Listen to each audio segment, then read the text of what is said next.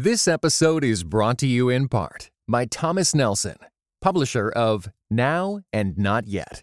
Pressing in when you're waiting, wanting, and restless for more. Written and narrated by best-selling author Ruth Cho Simons and is available everywhere audiobooks are sold. Ashley Hales, welcome to Viral Jesus. What is really interesting about social media is that it gives us the illusion that we are not bodies and places and time, right? It gives us the sense that we can be everywhere, like we can be God. From Christianity Today, this is Viral Jesus, a show about communication and the power of social connections, where we talk to some of the most influential Christian content creators to find out how they've made their faith go viral. I'm your host, Heather Thompson Day. Princeton social psychologists conducted an experiment in the 1970s based on the parable of the Good Samaritan by asking seminary students to write and deliver a sermon that would take place across campus. But what they really wanted to see was how likely these students would be to actually live out the parable of the Good Samaritan in their real lives. So as the students finalized their preparation, the researchers implemented a constraint to see how the seminarians would respond. The students were told right before walking across campus that they were either late, so they'd better hurry, or that the assistant was ready for them, or that they would arrive a few minutes early. Now, as the students are walking across campus, they encounter an actual victim. It's somebody who's slouched over. They look like kind of the wounded traveler in the parable of the Good Samaritan. Of course, this is a plant, but they're looking destitute and in need of help and assistance. They wanted to know, what would the seminarians do? Well, only 10% of the seminarians that were in the high hurry situation, they were told, you're going to be late, you better hurry. Only 10% of those people stopped to help the victim, while 63% of students in the low hurry group who were told you're going to get there a little bit early stopped to help the victim. So my question for you to think about today is, what if it isn't that we are all just bad people who don't care about each other? What if we are all actually really hurried people who feel like we don't have time to stop and see each other? Our guest today is someone who is committed to slowing down, to being present, and living a spacious life, Ashley Hales. Ashley Hales holds a PhD in English. She's a writer, speaker, and the host of the Finding Holy podcast. Her writing has been featured in places like Christianity Today, Books and Culture, and the Gospel Coalition. She is the author of Finding Holy in the Suburbs, Living Faithfully in the Land of Too Much. And her latest book is A Spacious Life, Trading Hustle and Hurry for the Goodness of Limits.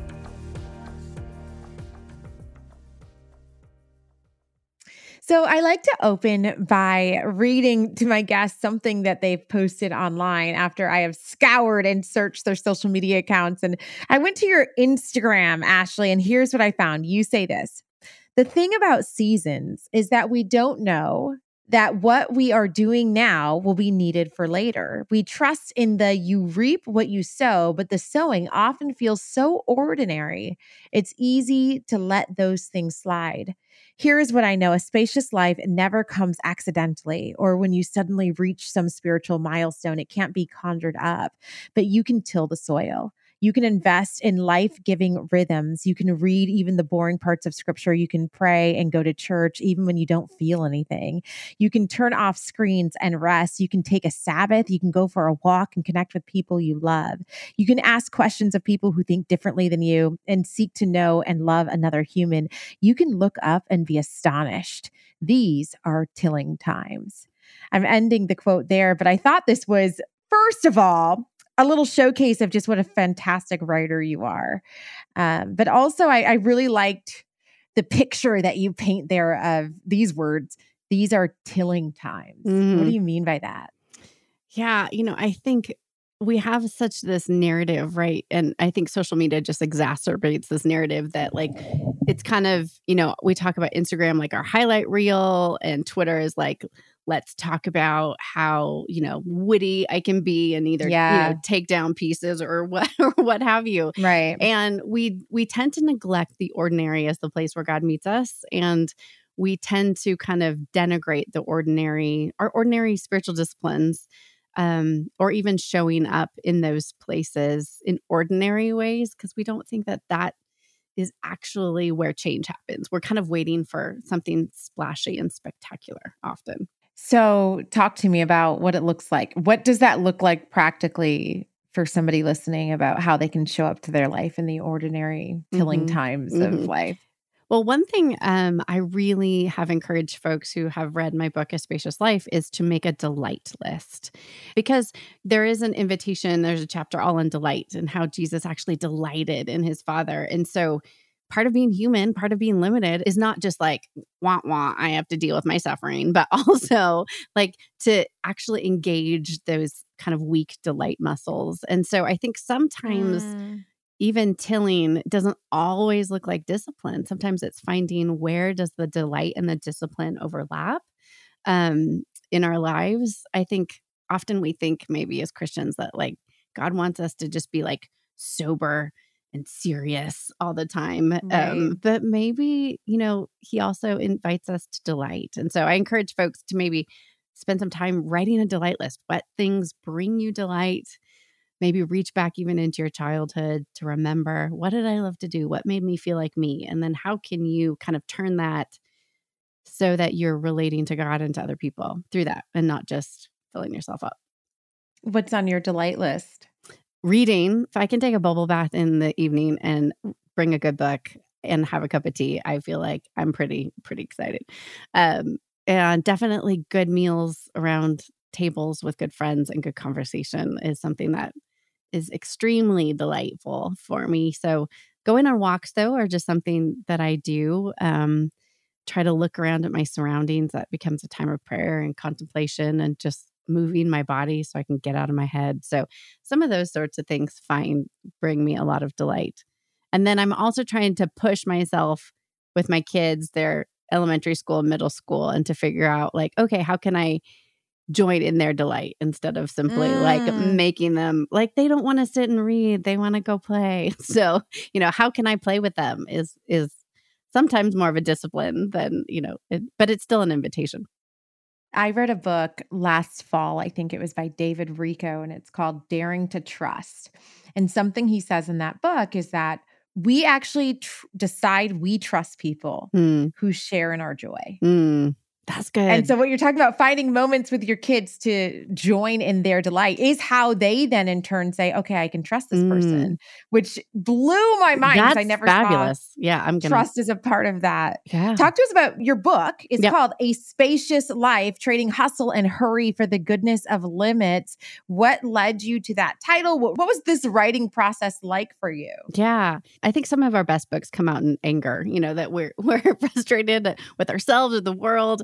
And I think I had two frustrations. One was as a young mom, particularly, I was really frustrated at God at the gap between my imagined life and my actual one. And so I think I thought we could like file our children away in like a filing cabinet and they could just like slot into our life and my dreams and aspirations. And of course, as most parents know, having children completely changes you in so many good life-giving ways. And but I think there was part of me that said, this American dream of productivity and efficiency that I desperately wanted, I couldn't have. And so that was a real growing time. And then the second kind of point of anger is, I'm frustrated that there's so many books published by Christian publishers, that really aren't asking us to go deeper and, that they are kind of parroting a mainstream idea of like, you do you and just look inside yourself and, whatever you find there, your job is to like express that out in society and everyone needs to say yay. And that's what a good life looks like. But really the pattern of Jesus's life went towards the cross. And yes, it went to resurrection, but it was as I was meditating just on the life of Christ and saying, he was human, right? So he had a body. And so he was in a particular place and time with particular constraints. And as I looked at his life, just realizing limits are actually a way that we love, right? And that Jesus is actually invited, he shows us the pattern of life, and that because he limited himself for the sake of love, he shows us that actually loving people looks like living with constraints, right? To love them appropriately and fully and well. It's like me choosing to play Nerf gun war with my boys or something, right? Like, I don't really want to do that, but it's not about me. So I have to ask you, do people in your life feel like you're not living with it all? You have a PhD, you're teaching, you write books, you have a family. Are there people around you who are thinking you haven't achieved all of that? Right. Yeah. No, I think a lot of it is my own internal journey. Even when launching the book, I'm like, I can't ask the launch team to hustle and hurry it. Please hustle for my book. This is so counterintuitive.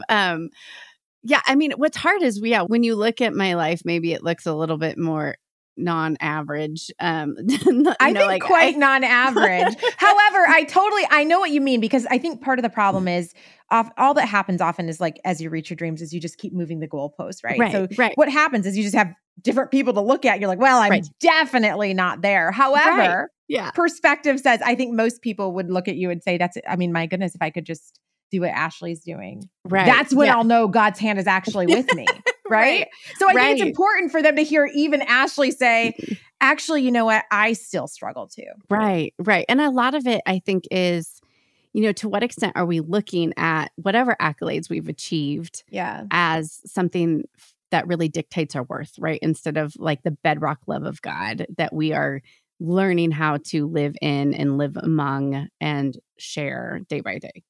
Talk to me about the academic journey for you, and what made you decide, when did you decide that you wanted to pursue a PhD? Yeah. So probably junior high. No, I loved diagramming sentences in junior high. And so I was like, I really like English, and I've always loved reading. And I loved my undergrad classes. And I was like, if I could just read books and get paid to read books, then my life would be complete. So really, after my husband and I got married right after undergrad, and then a year later, we went off to Scotland and he did his Master's of Divinity, and I did a Master's of English, and then started my PhD. So we lived in Scotland for 3 years, moved back to the States after he was finished, and took a pastoral position. And I taught at a kind of startup Christian college in California for a few years and then it took me probably a total of about 9 years to finish the PhD, because I just took a year off every time I had a baby. And it took a village to make that happen. I think I realized at one point, if I don't finish this year, I will have to not get the PhD, and I've spent a third of my life. So I just needed to get it done. So it was much more an exercise in just finishing and perserverance. Did you have examples of people around you who had achieved the highest level of academic success? Or do you remember where you first saw that and said, okay, this is what I want to do for myself? Yeah. Marilyn McIntyre, who's published lots of books in medical humanities and in care of words. She was one of my undergrad professors. And so I just loved her classes. And I saw her as definitely a role model of thoughtful engagement and a strong faith and a mentorship. And then my PhD supervisor was incredibly brilliant. She would come and grab books off shelves and open them and know what, what they said. She had this photographic memory that I was like, I will never get there. But it was also wonderful to see her. She was a mother of 3, and to see that, she didn't leave behind an ordinary life for an academic one. And talk to me a little bit about just the journey of being a mom. The reason I'm asking is because I deeply relate to it. I am somebody who, I always wanted kids, but it wasn't like my dream. It was, I don't remember being younger and like, my sister, her boyfriend at the time, I just want to marry him and have his kids. And that was her dream. And I never resonated with that. And then I got pregnant on my honeymoon. And so I was into a PhD program and it just was never part of my plan for myself to have a baby in that process. And I did. And I had 3 kids throughout my PhD program. And it was literally the darkest years of my entire life. So I want you to speak into that for a second. If there's somebody on here who, you know, things did not quite go as planned and you feel like I have to quit or I have to give up. And so I love actually the story of you saying, no, this took me 9 years and I fought through and now I'm here. Yeah. You know, and I think what was hard too is because I haven't really had like a traditional academic career since then, to feel like my education wasn't worth it. Because I think oftentimes we think, you know, that because we're spending so much time and money and attention and care in a graduate program, let's say, that unless it reaps some sort of financial reward or like, you know, you get the tenure track position or whatever, that it's not worth it. And thankfully, my husband continued to speak life and remind me like, no, like this is worth it. It doesn't have to have, you know, Ashley, I love him. I love him now. I know. That he says that to you. That makes me want to cry. That is beautiful. And, you know, I think in some ways I feel like now some of my work, I'm being kind of welcomed back, you know, around the corner to some of those conversations and questions again, which has been a gift. But I think the motherhood piece anyway has really helped me to temper some of my expectations on the degree or what I thought my life would look like. And I think that's God's a good gift. I think sometimes that humility and the sense of actually God's the one in control of my life and I don't get to call the shots is a gift no matter how it comes. And some of us need more children or more, you know, like hard things that come into our lives to begin to help us reimagine what a good life looks like.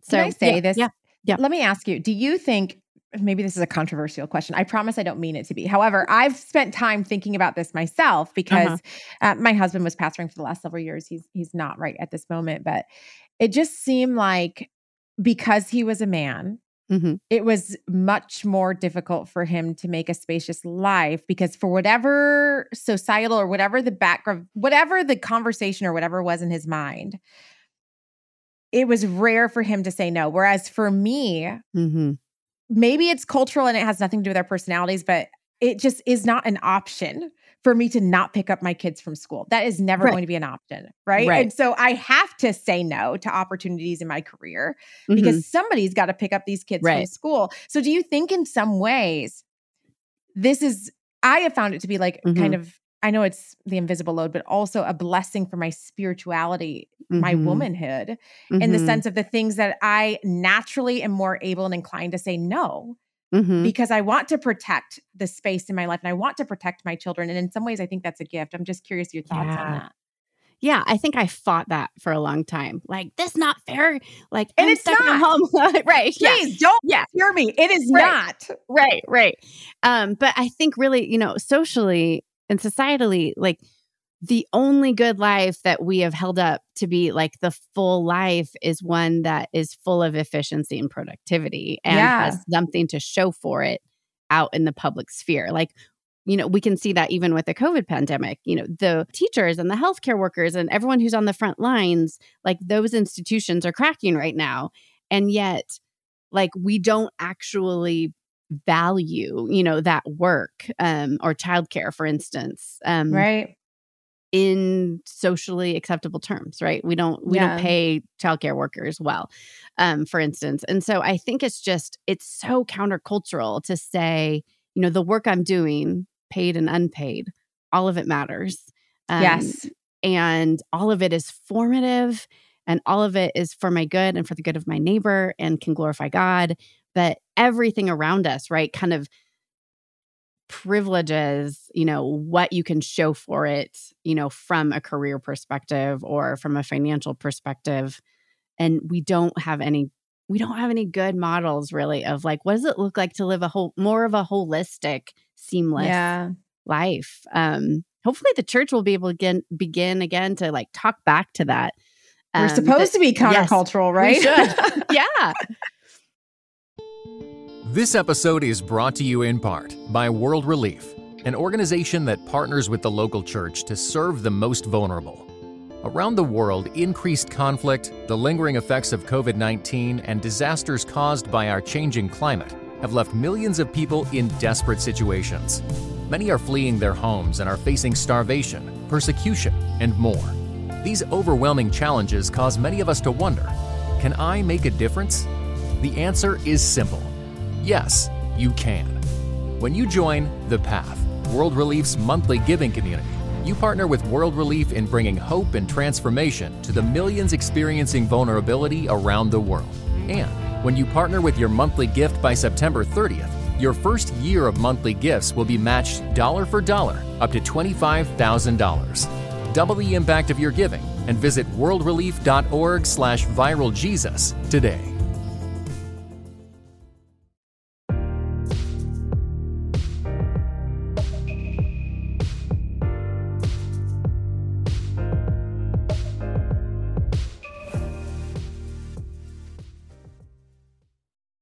How do you think social media disrupts these healthy rhythms that you're trying to help people start creating? Yeah. Well, I think a lot of it has got to be, just our dopamine addiction, of course, and, we pull Right. out our phones at every second. And so we do have to figure out ways in which we can engage on social media, but, when we're calling the shots and not just like as a reflex, I think is probably the biggest thing.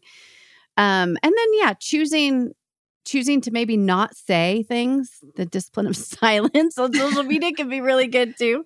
You don't have to weigh in on every Twitter battle. Like Right. you are not the voice of that's going to finally change that one troll. Like you don't have to engage.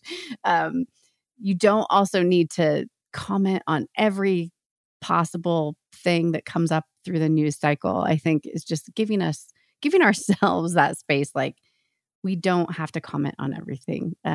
Might be, and I'm not great at this, but like set times to engage with social media. Maybe like after you read your Bible and go for a walk and like talk to a real human being that's not on a screen. But some of those sorts of rhythms so that it finds its proper place, I think, because I've met great people on social media and it's been so encouraging to engage with readers or other thinkers. But to begin to see it as a tool instead of where I go to numb pain or boredom. I have a chapter on the book about putting Jesus isn't on Instagram. So it's kind of funny. I'm excited to, have this conversation. Talk to me about the chapter. Yeah. Well, I think, what is really interesting about social media is that it gives us the illusion that we are not bodies in places and time, right? It gives us the sense that we can be everywhere. Like we can be God because we can have conversations. Why have I never thought of this before? Thank you. Keep going. You're opening my eyes right now as you're saying it. So, I think like we can be having conversations with someone in Australia and like we can be commenting on someone we know or feel connected to, even if we don't actually know them in Ohio. And there's so many different ways in which we can feel we are part of communities. And part of that is beautiful and lovely and so cool to be able to have like affinity groups that stretch across time and space. But we have to realize there's a temptation in being on social media or media of any kind, really, that allows us to think we're in control because we can pick whatever we want and we can shut it down and we can be rude online or what have you. And also that we are not actually contingent human beings, right? That we're not bound by our places and our times and our emotions and our callings and our bodies when we're online. So we just need to at least be aware of that reality. Like Jesus walked around places. He had a really small circle, right, in which to move. And he changed the world. And he was God. But like, nevertheless, I think we have to hold social media in tension with being present to our actual people and places and communities and churches, because a lot of the growth that we see actually happens through those challenges of being with people that we wouldn't necessarily be friends with, like in the church, or are from a different generation or race or socioeconomic status, that it's as we are working closely that we shift and change too. This is really just making me think because we would never show up to our real lives thinking that we have to be with somebody all the time or have to be a part of every conversation. You just wouldn't. Right. If you were at a party in a room, you Yep. would never jump into every single conversation. Right. And yet the temptation to do that online is so real and makes a book like A Spacious Life, I think, even more necessary because we want to be all things to all people at Yeah. all times. Right. And we can't. We're not machines. And we're not machines. Yeah. And however, wait, Ashley, because I teach social media. And so one of the things that I say all the time is, you guys, it's a lot just about consistency. And I do, and this is true. Just you keep showing up and eventually something's going to stick. It's just the reality. And yet, so what would you say back to me? Okay. You're in my class and I say, you guys, it's just consistency. You got to keep showing up. And you're like, excuse me, actually, we need an absence. What does that look like for somebody in reality who maybe hasn't gotten a book deal, right? And they know that they have to keep doing this social media game in order to get there. What do you say to that? Yeah, I would say schedule it out. Like make it part of your job. You know, like do it, yes, but like you are not at the whims of the social media algorithms. You know, like you can do your best to make it work for you. And I think, you know, what you're saying is like show up. It doesn't mean you have to have this attitude of like, yeah, like you can pay attention to your stats and stuff, but not like having more followers or losing followers should not depress you. You know, like how much are we like associating our emotional or spiritual well-being based on those metrics? And yeah, how much? What do you think? I think that's kind of, I mean, it's designed, right? To like, I know, right? It's designed to capture so our hard. attention and to engage social media well, we have to be able to realize like, right. What was that in the Social Dilemma movie, right? Where they were saying like, if there's not a product to buy, like you're the product. Yes. That was quite the line. Yeah. I was like, oh gosh. Oh no. But yeah, so I mean, to find ways in which we can make it useful as a tool, schedule it, and yeah, maybe a monthly check-in where you're like, okay, what is my emotional state based on, you know, these sorts of metrics? Yeah. And know when you got to get off. And I think yeah. for me, I do a social media Sabbath every single week where I don't log on for 24 hours. And it's really weird how always at the end of that 24 hours, I don't even need to log on again. Yeah. Within about 24 hours, my brain's like, this actually doesn't matter as much as you feel like it matters when you're opening and closing it. Yeah. No, that's great. That's great. And like Andy Crouch's book. Yes. The TechWise Family. TechWise Life. Yeah. Where he talks about, a 24 hour and a 1 hour a night, 1 day a week, and 1 week a year off. And I think those are good rhythms too. I love that. Tell us a little bit about your publishing journey. Was it easy for you? Did the doors just magically swing open for you? Or was it kind of like a drag out fight, like the PhD program? What did it look like? So I started writing, like blogging. It was past the heyday of blogging, but I just needed I was with my fourth child and neck, elbow deep in diapers and preschool drop-offs. And years of my life spent with poop on my hands. I try to explain to people the mental toll it takes for 8 years. I wiped poop. I know. Yeah. It's great. And you're like, I'm glad I have a PhD to wipe poop. It changes you. But you're like, you know what? I am a human. It's good. Yeah. And so, but I think so I started writing online like in 2014, 2013, because I was exhausted and I needed just an outlet to play. And so I started blogging and just processing my life. And I went to the Calvin's Festival of Faith and Writing and became part of Redbud Writers Guild. And so there were a few things like that I felt like, oh, good. I have like a camaraderie of people that felt like I wasn't alone. And then through actually a friendship with another author, Jen Pollock Michelle, she introduced me to her then current editor at University Press. So, and then at that point, we had moved from Utah back home to Southern California in suburbia. And I'd always been fascinated by place and belonging. And so my first book, Finding Holy in the Suburbs, kind of came out of that move and that journey as well. How important would you say it is to go to writing conferences? I heard you mention that. We talked to Karen Swallow Prior this week as well, and she, I know, is a big fan of saying to Yeah, people that want to be writers, go to the writing conferences. You think that that's important? I do. I think it's great because, you can join various kind of writing guilds and groups and online things that are helpful. But I think there's just something great about being in one place, with the serendipity of potential, meeting not Mm, just editors or, gatekeepers, but also other writers that, absolutely. that in a small group that you may not have expected. So I think, if there is a return to conferences and all of that, I think, yeah, those were definitely worth it. All those in between times were as worth it as much as the sessions. What has been hardest for you about building online community or about building online platform to sell the books that you feel called to write? All of this that goes together that makes authors say, this isn't necessary, it's such a different thing, I think, to be Yeah. a writer and to be a person who loves social media. I think Yes. those are two very different practices. So what's been the most difficult part of that for you?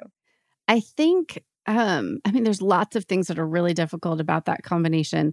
I like social media. I was speaking to another writer friend a while ago, and we were talking about newsletters and all of these things that you need to do to kind of keep up your presence online. And she was like, I think actually you want to engage in social media. Like you want that feedback more than just simply like hiding behind your computer. And so not that Mm. newsletters aren't important, but she's like, I think you actually want to focus there. And that was really freeing to me because I think a lot of times we can think of social media as just icky and smarmy and marketing.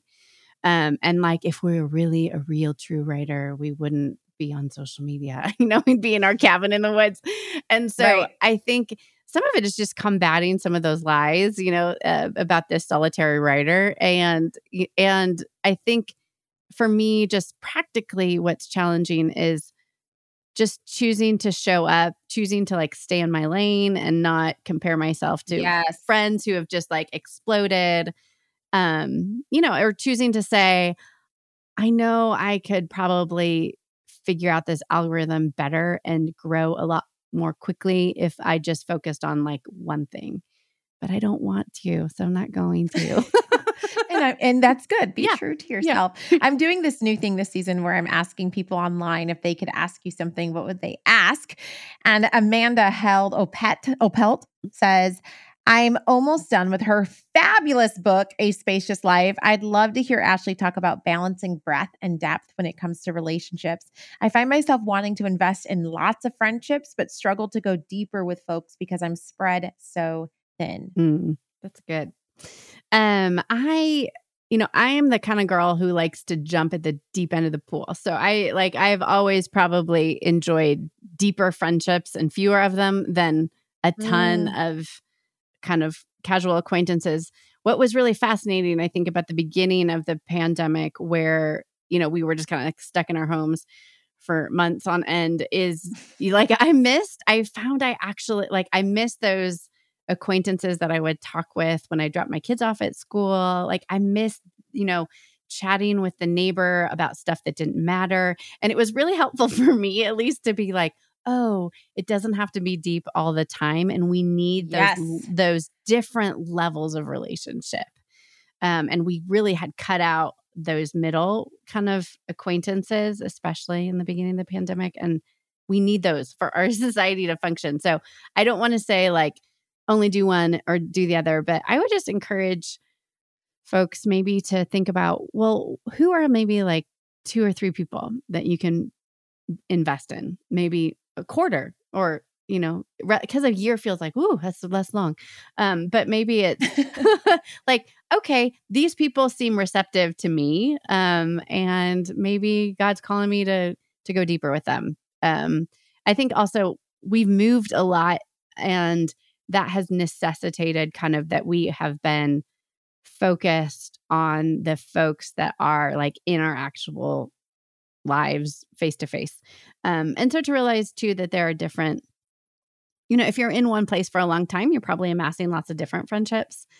But I think that maybe even just thinking of if I'm here for a long time, who would be the people that I would want, that I would call when my kid has an emergency, or we have, been hit upside the head with some suffering. Who do I want to invest in now that feels like someone's safe in those times? I absolutely love your response. And I love that you said that there's value in communication. We would call them a weak tie. Mm-hmm. What you're saying, I don't know if you know, no, but the studies say what you said is absolutely right on the money, that we always think I have to have this really deep friendship in order for it to count. Mm-hmm. And actually the research says lots of those little friendships, that what we would call weak ties, the person I eat a lot at restaurants. And so they know me at almost every restaurant in this small town that I go to. And so Shirley at the diner in town, if I'm not there for a few weeks, when I walk in, she'll say, "Where have you been? I haven't seen you in a couple weeks." Yeah. The Shirleys, those weak ties are actually more beneficial to our life than having just a few really, really deep friendships. So having lots of weak ties is not a bad thing. Yeah. And I'm really glad that you said that. Because people, I just don't think that's something a lot of people understand. No, that's great. KLNGNHP says if she could read one of her favorite books again for the first time, right? So experience everything that you experienced the first time again. What book would that be? Probably Gilead by Marilyn Robinson. Why? It's the story of a very old man who's a pastor in a very small town dying and writing his 5-year-old son. So it's super uplifting. But no, it's a beautiful story of family and loss and reckoning with your own death and what lives on beyond you. And I would love to read those beautiful sentences again for the first time. Ashley Hales is a writer, speaker, and host of the Finding Holy podcast. Her latest book is called A Spacious Life, Trading Hustle and Hurry for the Goodness of Limits, which you can get wherever books are sold. And I really do think that this book is a message that so many of us need to hear, especially in just an oversaturated time and culture of social media and all of the stuff that keeps us going. Ashley, I end every interview by asking my guest a question that is going to sound very intimidating, but I promise it is not, okay? Our show is called Viral Jesus for a reason. Virtually all credible historians, Christian and non-Christian alike, agree that there is plenty of evidence that there was, in fact, a man named Jesus who lived and walked this earth 2,000 years ago. How can we, 2,000 years later, best communicate who Jesus was and what his mission is for us today? That is a very big question. I think Jesus told us, right, that we would know people are Christians by our love, right? And but the fruit that would speak. So, coming back full circle to the idea about tilling the soil, I think is it's like a real author going back to the beginning. Yes. Very good. That we need to consider, I think often we are always very concerned about the fruit, but the only good fruit comes from good soil and good nutrients. Yes. And so something small might be, to begin to ask yourselves, how am I tilling the soil? How am I planting good seeds? How am I making space for the Spirit to work so that good fruit comes out? And wouldn't it be amazing if we were known by our love instead of our vitriol? It'd be great. Thanks, Ashley Hales, for joining us for this episode. We like to end every episode with a little segment I call Growing Viral, and this is where I give you some direct strategies you can implement into your real life that will help you be a better communicator and connector both online and off. Here is your Growing Viral homework.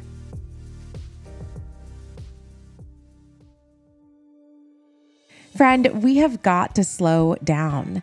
I've been talking to my therapist lately about what self-care means. And she said, Heather, self-care is something that makes you feel better after doing it. So while I would typically say that watching an entire season of Survivor in a single day, I would do that and say, well, this is my self-care time. Guess what?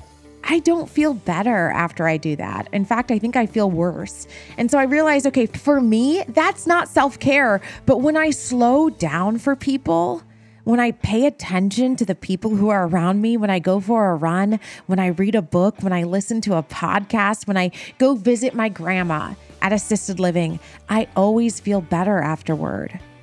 We can't be people who are literally hurrying past each other. We need present hearts in order to be present with each other. We need to take care of ourselves so we can take care of each other. Do something this week that makes you feel better afterwards. Do something this week that allows you to live a more spacious life.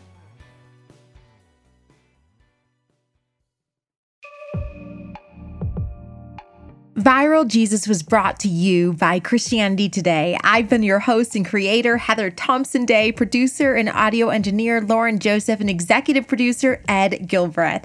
Please review and recommend us on Apple Podcasts, Spotify, or wherever you listen to your favorite podcasts. Make sure you subscribe and rate us on your preferred platform. Next week, we are talking to a book publicist. So if you are a writer or content creator and are looking for some tips and some encouragement, I cannot wait to introduce you to my friend, Katie Schnack.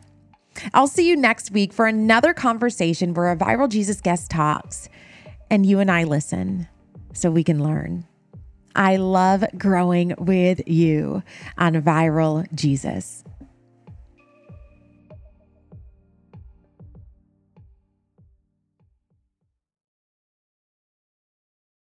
This episode was brought to you in part by Wheaton College's MA in Humanitarian and Disaster Leadership, which prepares Christian professionals to serve others faithfully and excellently. Called to help people facing disasters, human trafficking, poverty, or displacement as refugees? Visit wheaton.edu/HDL.